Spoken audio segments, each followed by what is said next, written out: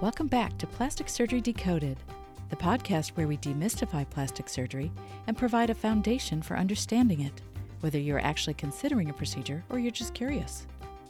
As always, I'm your host, Dr. Regina Newhan, and in this season number 4, you'll find a new approach, including interviews and covering a wide variety of subjects. But after you listen to this episode, I encourage you to go back and really explore the previous seasons, as they are full of valuable information. You get to pick and choose what to learn about next. Season 1 covers common aesthetic or cosmetic surgery topics and skincare, while Season 2 explains reconstructive surgery topics. Then Season 3 goes over general questions about plastic surgery. Remember that this podcast reflects my experience and opinion, as well as those of any guest interviewed. It is not intended to provide medical advice, nor is it a substitute for a formal consultation with your physician. So stay tuned for this interesting journey we'll take together in the ever-expanding world of plastic surgery. Let's go!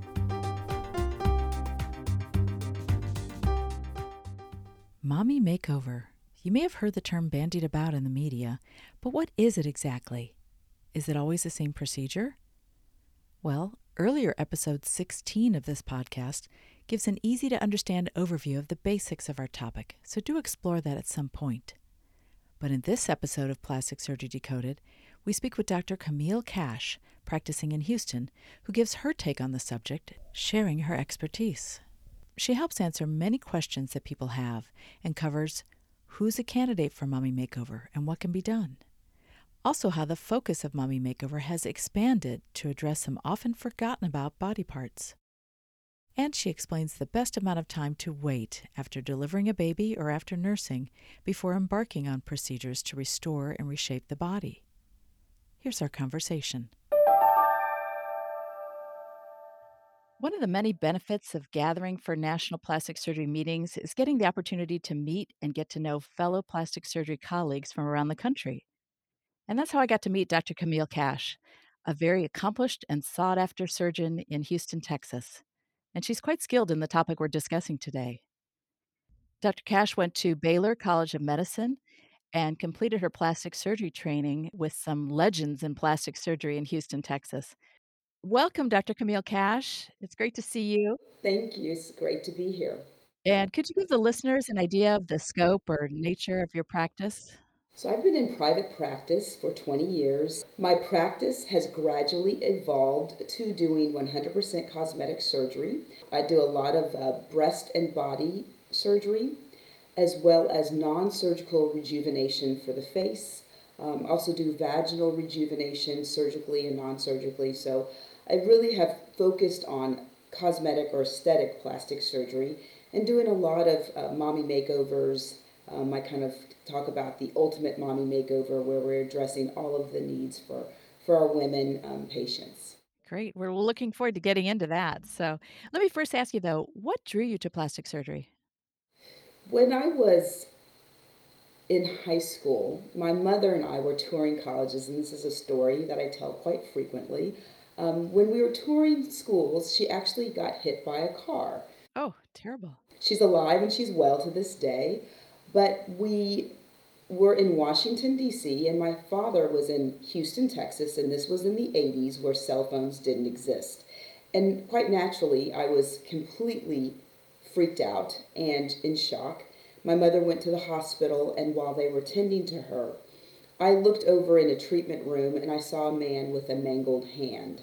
And I was instantly attracted to this man, and I stopped thinking about my mother, and I really was asking myself, what happened to him, and what are they going to do to fix it? And that was my first inclination. I was like, that's kind of odd. You shouldn't be interested in somebody's hand that's just mangled without being kind of freaked out. I was 16 at the time. You were fascinated, huh? I was fascinated. And I was fascinated about how they're going to fix it. What are they going to do? And so that was my first inclination, that I wanted to be a doctor or go to medical school. And once I got to medical school, I really enjoyed anatomy, and I was very drawn to surgery. And I wanted to be the kind of doctor that went to the operating room and fixed things. And I, throughout my medical school training, looked at various fields but nothing felt quite right. And I ended up kind of doing some research in orthopedic surgery, but ultimately I started a 1 year general surgery internship at St. Joseph Hospital in Houston, Texas, where I did get to work with legends like Dr. Raymond Brower and Dr. Tom Biggs and Dr. Ernest Cronin and Dr. Benjamin Cohen. And immediately I was exposed to plastic surgery on a whole different level than I saw in medical school. I got to see burn reconstruction, facial reconstruction, breast reconstruction, and I got to see a lot of cosmetic or aesthetic plastic surgery. And that was my aha light bulb. This is it. This is what's getting my engine revved up. This is what I'm excited about and passionate about. And that's how I started on this journey. Oh, that's wonderful. Well, as we train in plastic surgery, we become very familiar with anatomy, body contour, and the underlying causes for it to change. Could you briefly describe some of the physical changes that women may see during pregnancy and after delivery or nursing? Sure. So when a woman, goes through this amazing experience of creating life, we definitely have changes. Our breasts enlarge, our stomach enlarges, the muscles of our abdominal wall separate to accommodate the growing uterus and the baby. Then afterwards, when the baby is removed, we sometimes are left with extra skin that was stretched after the pregnancy. In addition, there may be separation of the muscles after delivery of the baby if those rectus muscles, those six pack muscles, don't go back together. So that can contribute to kind of a poochy or a floppy appearance to the abdominal wall that doesn't improve no matter how much exercise one does. And then the breasts are a different situation. If a woman breastfeeds, depending on how long they're breastfeeding, your breasts are, become filled with milk. You breastfeed, they become deflated. Then they fill with milk, and you breastfeed, and they become deflated. And you're going through that process many times a day, over and over again, for sometimes weeks, months, or even a year or longer. And so after some time, that can take a toll on a woman's body. And we give birth and we give life to our children, but at the same time, we sacrifice a little bit about our physique in raising them. Mhm. Well, an increasingly popular type of surgery is nicknamed the mommy makeover. But contrary to what the public may think, it's not just a singular procedure, is it? Could you describe what types of surgeries might fall into the category of mommy makeovers? Sure, mommy makeover is just a term that was used to talk about doing a surgery, one single surgical setting to address the body parts of a woman that were most impacted by pregnancy. And that means typically breast and body. But more frequently, I am also talking to my patients and addressing another area, which is the vaginal area, that also goes through a lot of changes with a pregnancy and delivery. So, a mommy makeover is simply a generic term that is used to mean that we're going to address multiple areas of a woman's body that are typically affected by a pregnancy: breast, body, and for me, also vaginal. Mhm. And what about other areas of the body, refinement of the contour of other areas like liposuction around the hips and that sort of thing? Sure, that also can mean, liposuction of the hips, the thighs, arms, anything that has changed, with a woman's body through pregnancy. But also, the reality is, you don't necessarily have to be a mom to have some of these changes. Women can go through a variety of life changes, regardless of whether or not they've truly had a baby. They can gain weight, lose weight, go through a natural aging process, and find that their breasts have started to sag, or their tummy's not as tight as they used to, or they're carrying a little bit of extra around the hips and the thighs. And so the mommy makeover, again, is just a generic term that we use to describe the procedures to address these areas. And so if we're talking about the breast, it could be a procedure in which we enlarge the breast, meaning we use a breast implant. It could be a procedure where we lift the breast, called a mastopexy, where we're getting rid of that droopy tissue and reshaping the breast. And a mastopexy or breast lift can also be done with a breast implant. So you can also enlarge and lift your breast at the same time. And then there's a number of women who have large breasts that want those breasts reduced. And so that could be a breast reduction. And so the possible procedures to address just the breasts are numerous and they're individual. And I always tell my patients if you're having a breast reduction, you're also getting a breast lift. And if you're getting a breast lift, you may or may not need an implant to make the shape of the breast better. So I tailor it to each individual person. That's wonderful. And what about options for addressing the trunk or the abdomen? What can be done there? So it's usually a combination of liposuction and skin removal surgery.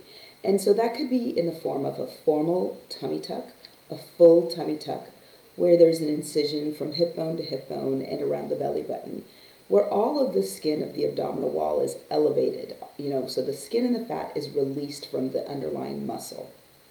And during a full tummy tuck, I'm able to tighten the abdominal wall, bring those rectus muscles back together, recreate the integrity of the abdominal wall from the top of the abdomen all the way down to the bottom. So if you think about the bone that's right in between your breasts, we call that the xiphoid process. It's the bottom of the breastbone or the sternum. And then there's another bony prominence right at your pubic bone. And so we're tightening the abdominal wall from the breastbone all the way down to the pelvis to really reconstruct and tighten and contour that abdominal wall. Now, some patients will have a baby and their abdominal wall may be completely fine and their rectus muscle has come back together. And then there's some women who've had one pregnancy and that's really disrupted their abdominal wall. So if I have a patient that has a really disrupted abdominal wall, then a full tummy tuck may be a consideration. But if patients have really just a little bit of extra skin in the lower abdomen, it may be just what we call a mini tuck or a lower tuck, meaning I'm just removing skin from the lower part of the abdomen without cutting around the belly button or addressing the upper abdomen. That's nice to have options, just like anything. And that's the beauty of being a plastic surgeon, where you can really tailor the operation to what the patient needs.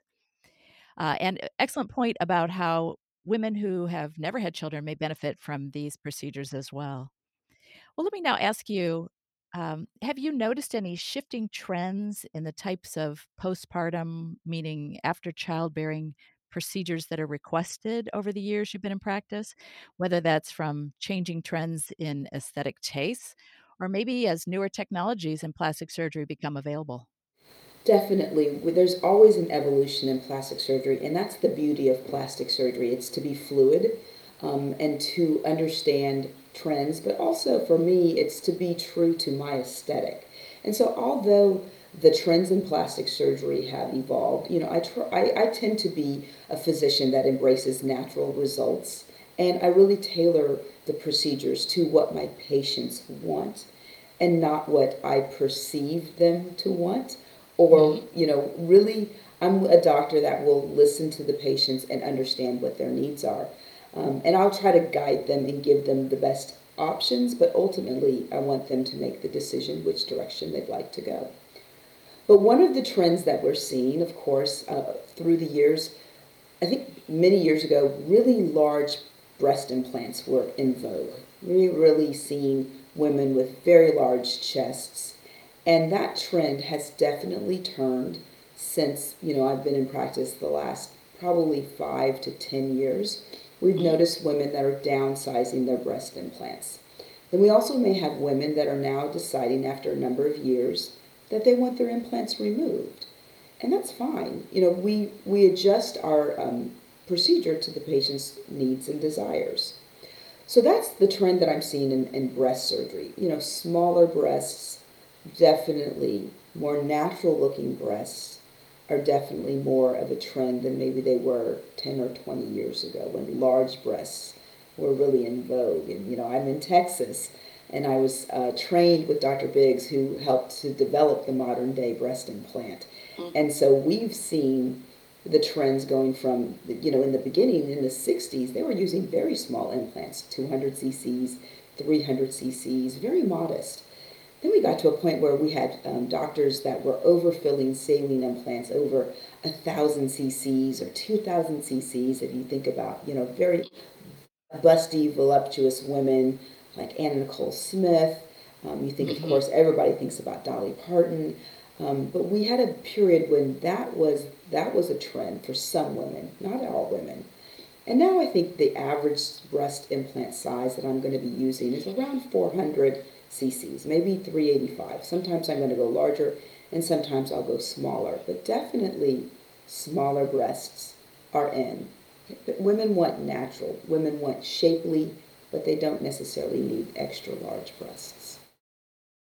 And how about the advent of fat grafting? And for the listeners, that's the concept of taking fat out from a certain area and placing it back into a different area where it's desired, especially with the trend for larger, fuller buttocks. Are you recycling some of that lovely fat that you're removing? And so that, of course, is a huge new trend, is the fat transfers to the buttocks. The Brazilian butt lift, which, the Brazilians have asked us to stop calling it that. So we're trying to use the term gluteal augmentation with fat grafting. And that is a huge trend where, yes, a woman can come in and have the fat removed from one part of their body and then re-injected into their buttocks. And that trend is hot and heavy right now, and we're seeing a great demand for it. I do some fat grafting in my practice. It's not a huge part of my practice, but I know others where that is what they do. That is their trend, and so I do. I see the popularity. I think that women, and I really want the public to be aware of some of the safety concerns that we have with this very popular procedure. And I think it's important and it's vital for patients to understand who's doing the procedure, what type of physician they are, what their training is, and what the potential risks and complications can be from any procedure that they're undergoing. So yes, Brazilian butt lifts, fat grafting to the buttocks is very popular. We have women that are getting very, very sculpted and having, small to medium to extra large, gluteal augmentations. And this is a trend, of course, that I think is popularized by some of the celebrities that we see on social media or in the kind of entertainment industry. We've got obviously anybody from Jennifer Lopez to, of course, the Kardashian crew, Nicki Minaj, Cardi B, and those are just the celebrities that are kind of recognized by a lot of people. But then you have social media people that is their thing. It's just extra large gluteal augmentation. It's a current trend, and I think it's a trend that will be interesting to follow. And see what happens.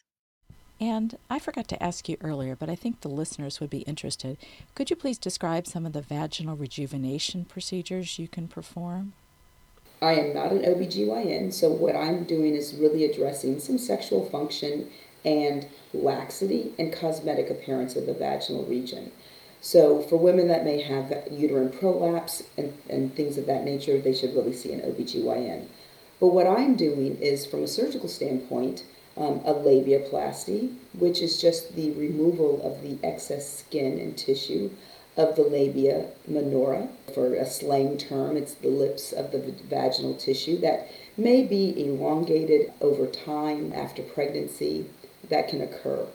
And I also will do a surgical vaginoplasty, which is to tighten the vaginal introitus, the vaginal canal, that can also become stretched after pregnancy or with time and aging to create a tighter vaginal canal that will help with sexual intercourse.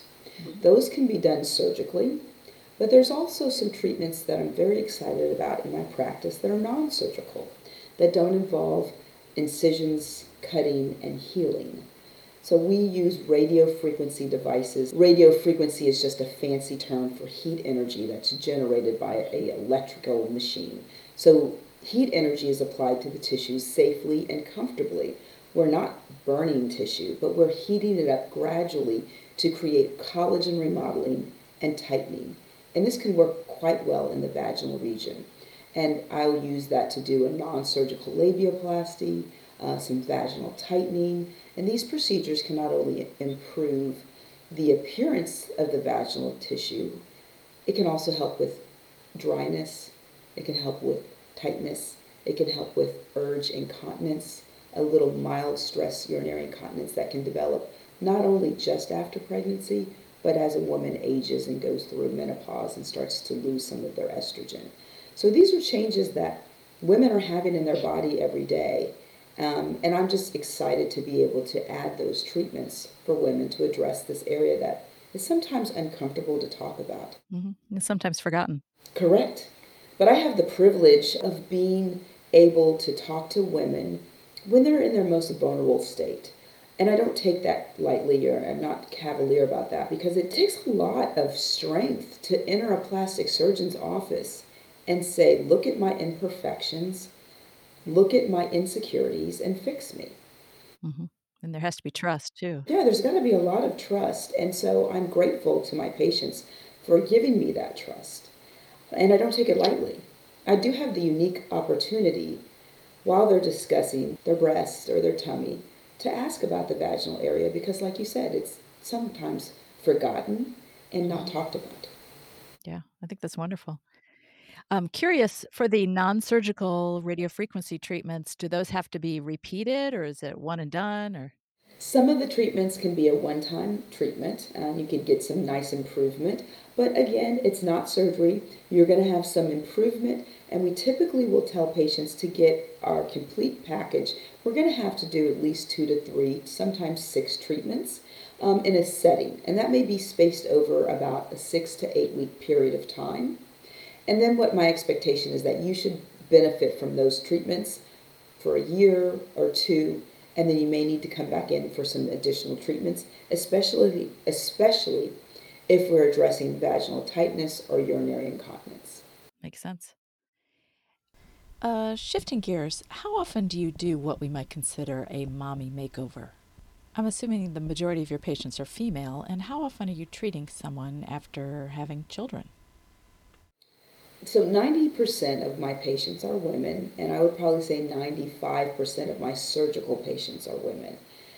And I will do a true mommy makeover at least once a week. And then I will do portions of a mommy makeover at least 4 to 5 times a week. So I operate 2 to 3 days a week, and on any given operative day, I may have one surgery, or I may have three, or I may have 4 surgeries.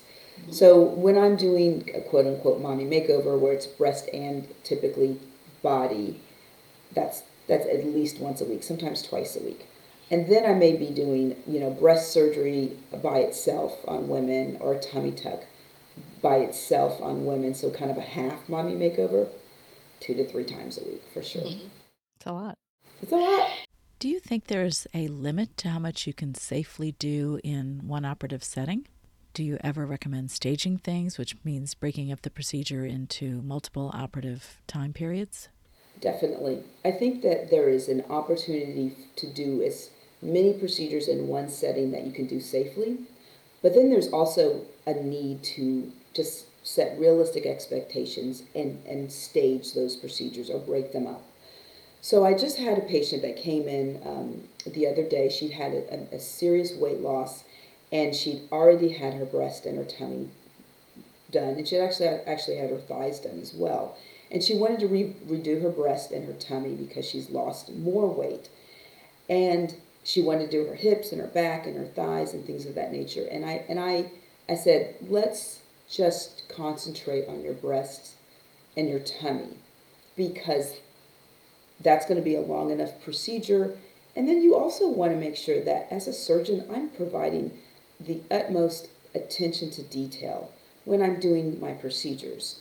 So the idea of let's get you in, let's do every procedure, let's do it quickly and sew you up, that can be attractive for some patients. But I think that you also have to set limits, because I really want to deliver the best outcome for patients that's possible.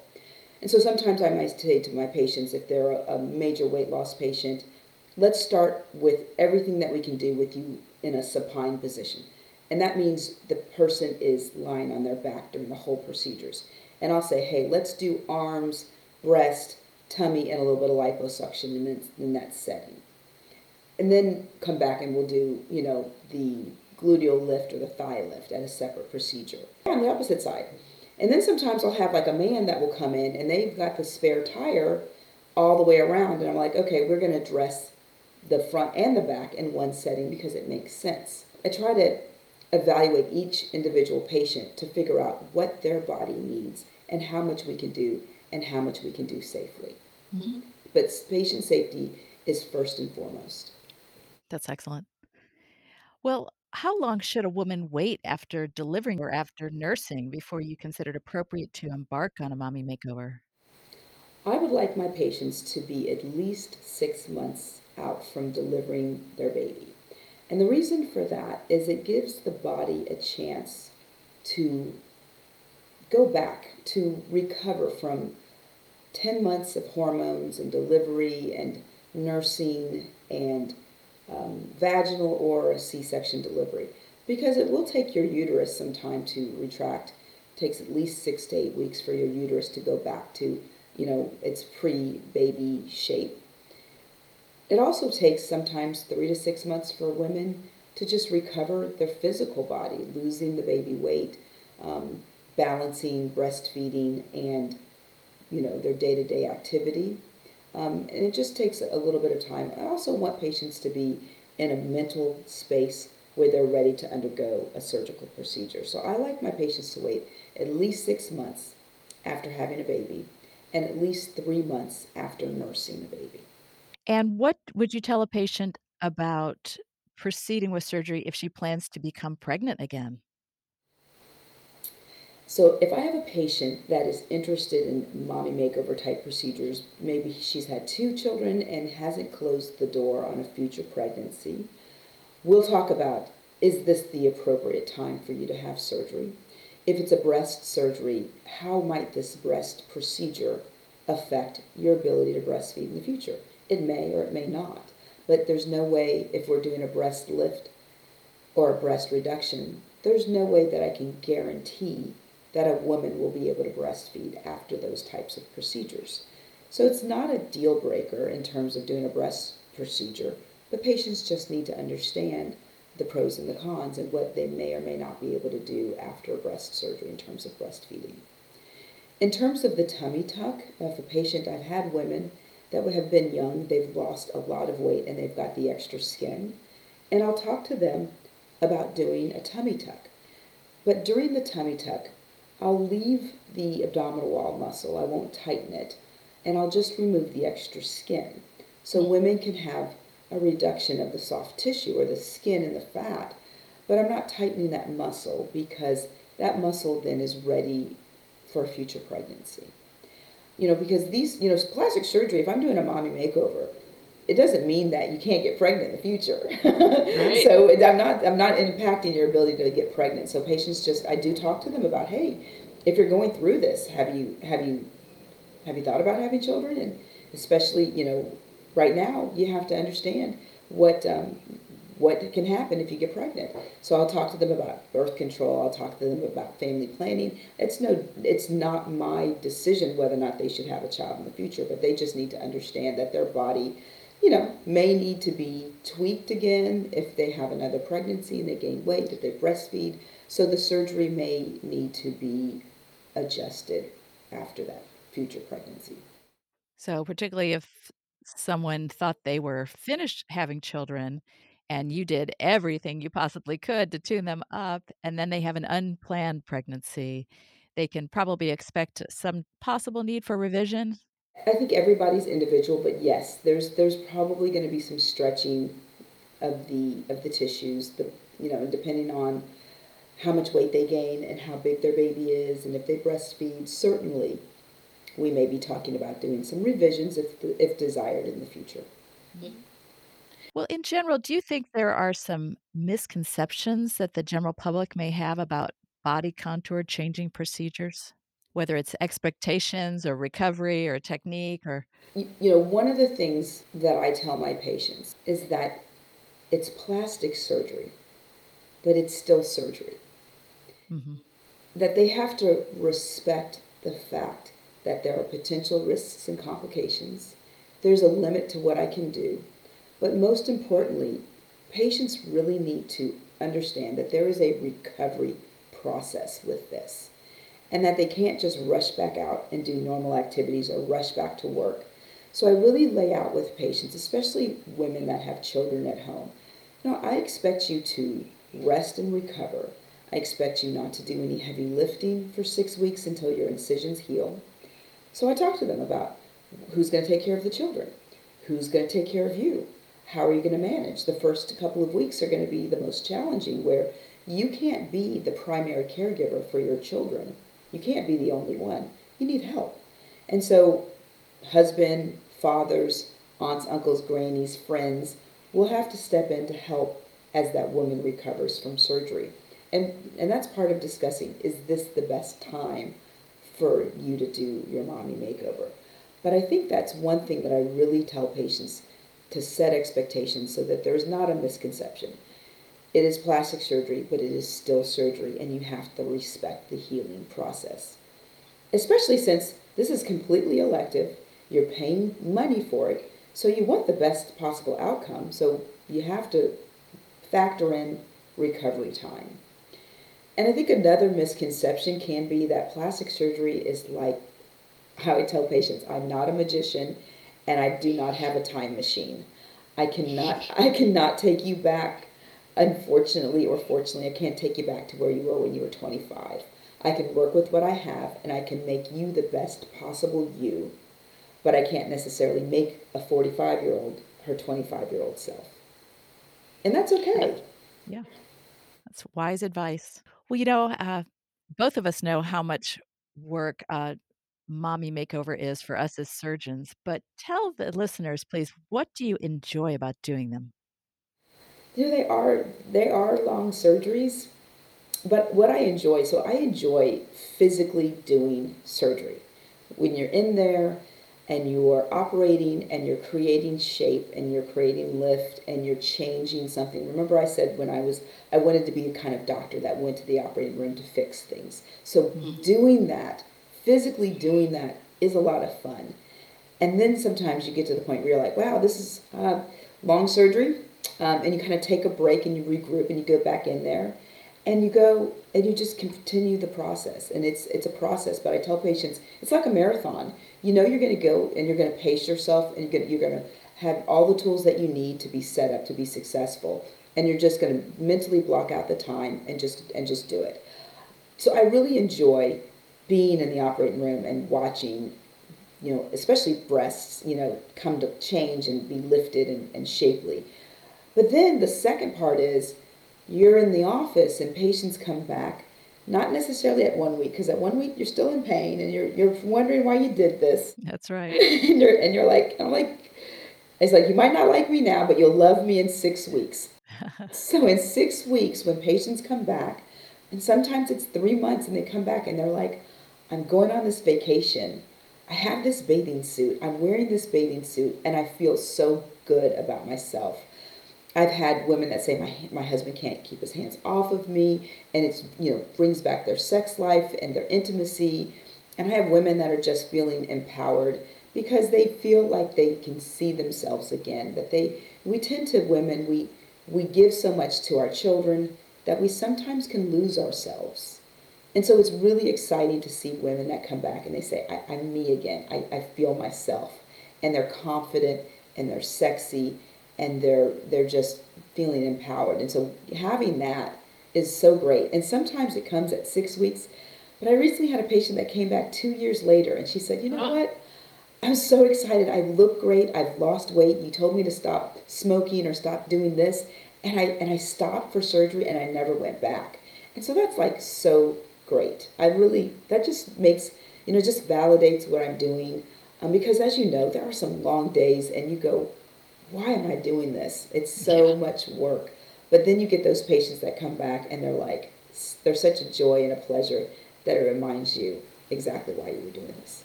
Absolutely. That is just such a satisfying feeling, and I'm so glad you get to feel that every week. Yes, some weeks more than others, but yes. Oh, yes, of course.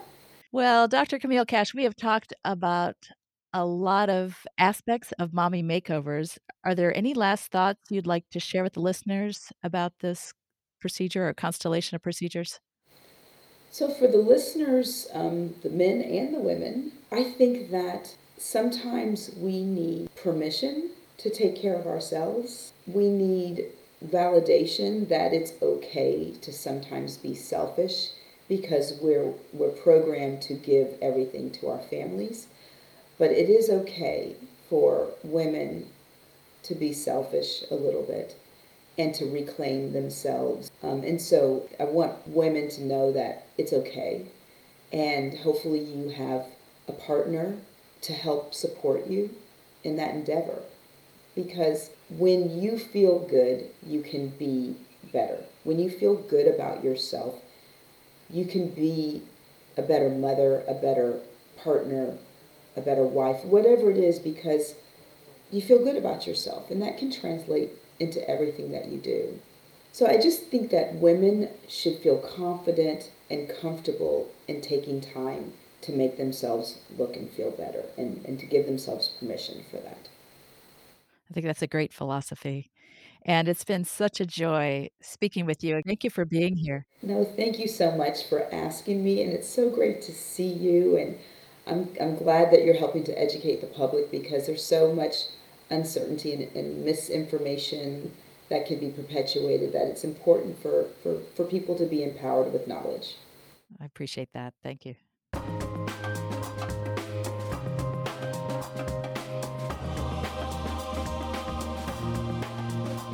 Well, that's our show for today. Hope you enjoyed it and learned something too. Don't forget to subscribe, rate, and review. Please share this podcast with someone else who might be interested. And while you're at it, check out the podcast website for related topics to explore.